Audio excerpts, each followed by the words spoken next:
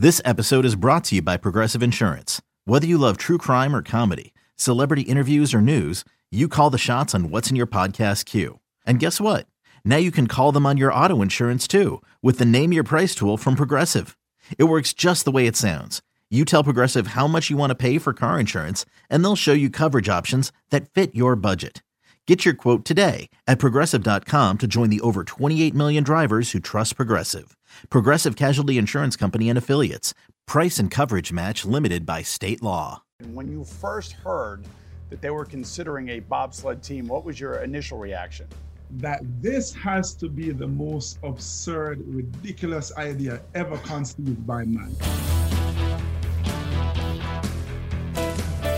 Game Time with Boomer Esiason.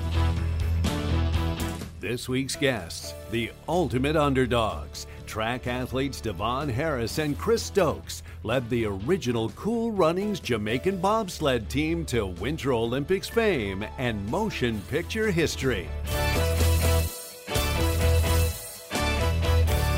Presented by Geico. One of the greatest stories in Winter Olympics history occurred back in 1988 when an upstart team from, of all places, Jamaica, competed in bobsledding, despite never having seen ice or ridden on any kind of sleds until a few months before racing in Calgary. The immensely popular Disney movie Cool Runnings was loosely based on this implausible journey, but those movie characters were fictional, where today's two guests are the real thing. We begin by welcoming one of the founding members of that historic Jamaican bobsled team, Devon Harris. Devon, welcome to Game Time. It's so great to see you. And I got to start with George Fitch. Who was he, and what made him come up with the concept of the Jamaican bobsled team? George, an American who lived and worked in Jamaica. The story is that he was in a local bar in Kingston with a fellow American, William Maloney. And they claimed they were drinking, and they... so we're going to take their word for it. Yes. But they saw this thing that we have in Jamaica called pushcart derby. A pushcart is basically a wooden cart on wheels, and every year they'll paint these things up and they race them down a winding mountain road. So it really does look like bobsledding, two crazy guys going down the side of a mountain, except for the ice, of course. And then George and Will, they discovered that a big part of a bobsled race is a start. You need sprinters. And of course, we have lots of sprinters in Jamaica. And so they thought they would approach these guys, and they were not interested in the least. So they came to the Army, where I think they could find guys who were either brave enough or stupid enough to try this crazy sport. So here we are. So here we are is right, and I guess you were one of those crazies, one of those stupid guys who were crazy enough to believe that this actually could happen. When you first heard that they were considering a bobsled team, what was your initial reaction? That this has to be the most absurd, ridiculous idea ever conceived by man. And I remember saying, nobody could ever get me to go on one of those things. And that's what I believed until my colonel suggested that I tried out for the team, Now I had to figure out how the hell I was going to make this team. And so I just went there and gave, everything I had. Yeah, I don't think people realize, though, you're a legit serious athlete. When you were younger, you were a great soccer player. You then obviously turned your attention to track and field. You were a terrific track star in Jamaica. So this wasn't something that, even though it may have people thought, collectively worldwide, this was going to be a joke, you were not going to go and do this unless you thought this was going to be serious and you could actually compete. Yeah, absolutely right. We both played football, except I used my feet. But yeah, it's one of those things that, quite frankly, even after all these years, current Jamaica bobsled teams have to be fighting the stereotypes, because Jamaicans are nice and easygoing, but people don't recognize that, especially the very first team. If you're going to take on an endeavor like that, man, you better be serious, right? And we were serious. We've always been, very serious, very hardworking, very focused bunch of guys. How do you even practice for the bobsled on a Caribbean island? with much difficulty. No, I tell you this, because most people don't realize, so there's the off season as you have, right? And so you spend that time running, lifting weights, pushing a makeshift sled, as everybody else do in the world. And then in the winter, you travel to the tracks the same way everybody did. If you think about this, Boomer, back in 88, when we started, the US had only one track. Canada had only gotten theirs. France didn't have a track. Norway didn't have a track. Japan didn't have a track. So all those countries, like us, had to travel. We're back with two of the Jamaican bobsled legends who inspired the fictional movie Cool Runnings. Nelson Stokes will join us in a few moments, but right now, as we continue with Devon Harris. Devon, now you said after you learned that you had been selected to compete in the 1988 Calgary Olympics, I felt like Superman that day flying around the beach, and I would imagine that was pretty amazing when you found that out. I said that? Yes, you did. And I woke up that Saturday morning, and my friends are calling me the Olympian. I'm like, what happened? And apparently that night on the sports news, they announced that Jamaica had a bobsled team. And I was one of the persons named. So I wasn't at that point told officially I was on the team. That on that very day, all the officers had an excursion just outside Ocho Rios. And I remember just being on the beach, dude, feeling like Superman. And you can just imagine the juxtaposition. I am on the beach. What was it like when you first saw a bobsled track and run? I just remember sitting, standing there. This was up in Lake Placid, New York. And the space between the corners and the straightaway is so narrow. And I'm imagining a sled flying down the track, going through it. And I'm thinking to myself, how the hell are we ever going to fit in that? So to say it was intimidating is an understatement, terrifying. Where did you guys get the sled from in the first place? When we first started training, the first track we went down was in Calgary. We rented a sled. And by the way, this is for two men only. This is a two-man sled. We were not entered in the four-man. It was during the Olympic Games, and Nelson, Chris will tell you that it was that week of the four-man we recruited him. We taught him everything we knew about pushing a bobsled in 3 days. He took my spot on the very back of the sled, and I switched to the side so as to make it easier for him to get on. We rented a sled that week. It's like, imagine you going to compete in the Super Bowl, and the first time you're throwing a football is in that game. The other point about all of this, Devon, is the fact that the IOC tried to disqualify you guys after you ran in Austria, and it wasn't until Prince Albert intervened to basically save your quest to go to Calgary. Isn't that true? Yeah, I saw Albert in Nagano, and I said, dude, you're the coolest prince I know. And he is, right? I can understand the IOC's point of view only to a limit. I think, generally speaking, there's just way too much bureaucracy in sports, especially Olympic sports. Do we appreciate the East Germans and the Swiss and the Usain Bolts of the world? Of course we do, but there's so much that we can learn and appreciate from the Jamaica bobsled teams of the world as well. I think what you speak of is the Olympic spirit, and it's said so well.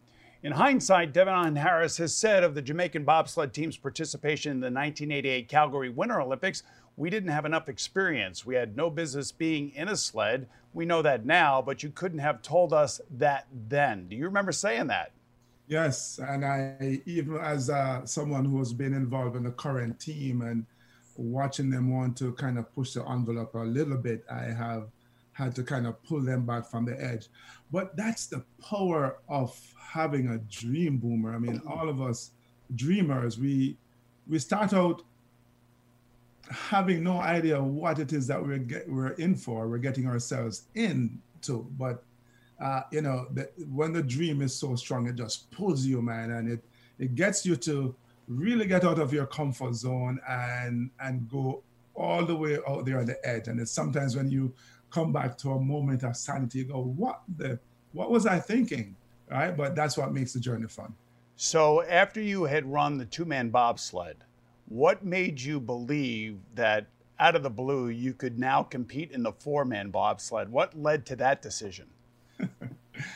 So as a motivational speaker, I sometimes refer to this as the Jamaicanness.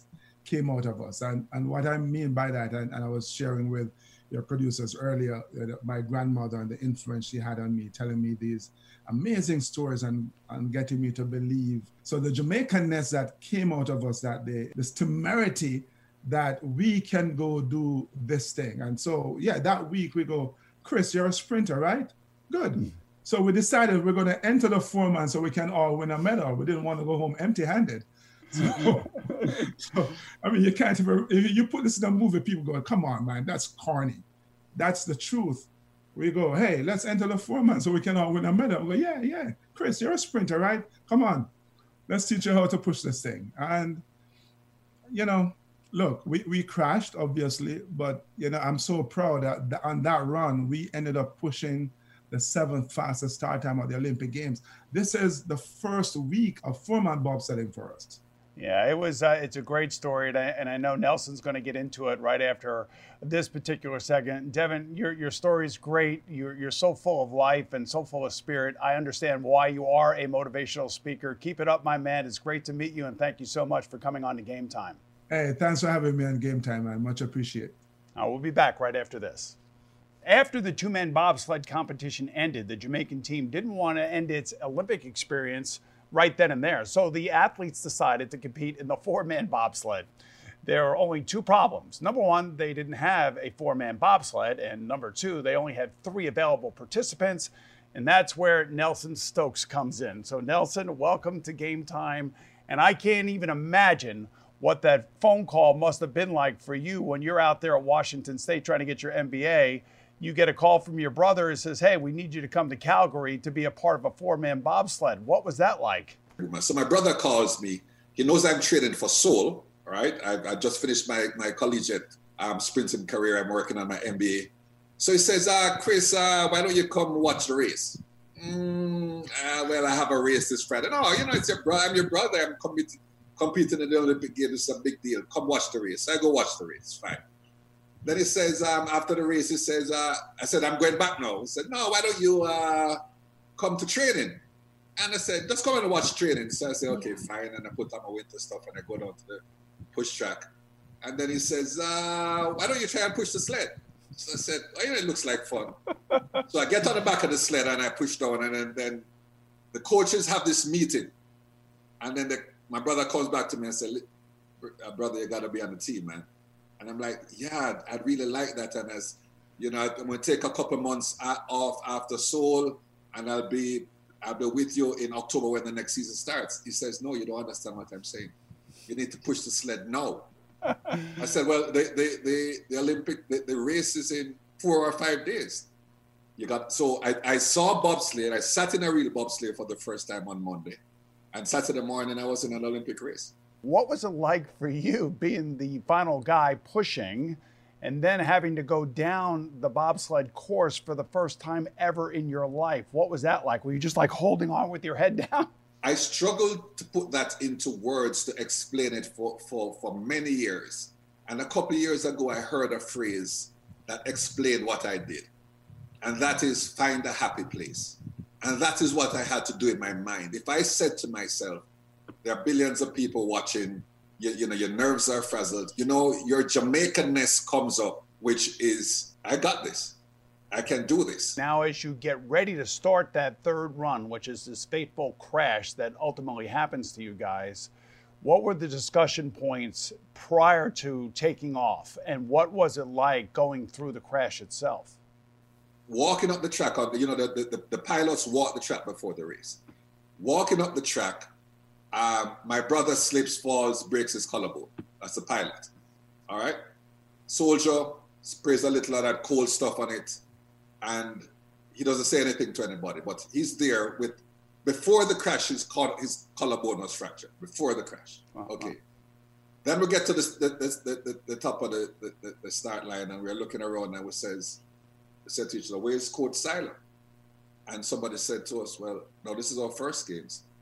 Coach Seiler had to leave to go back to work.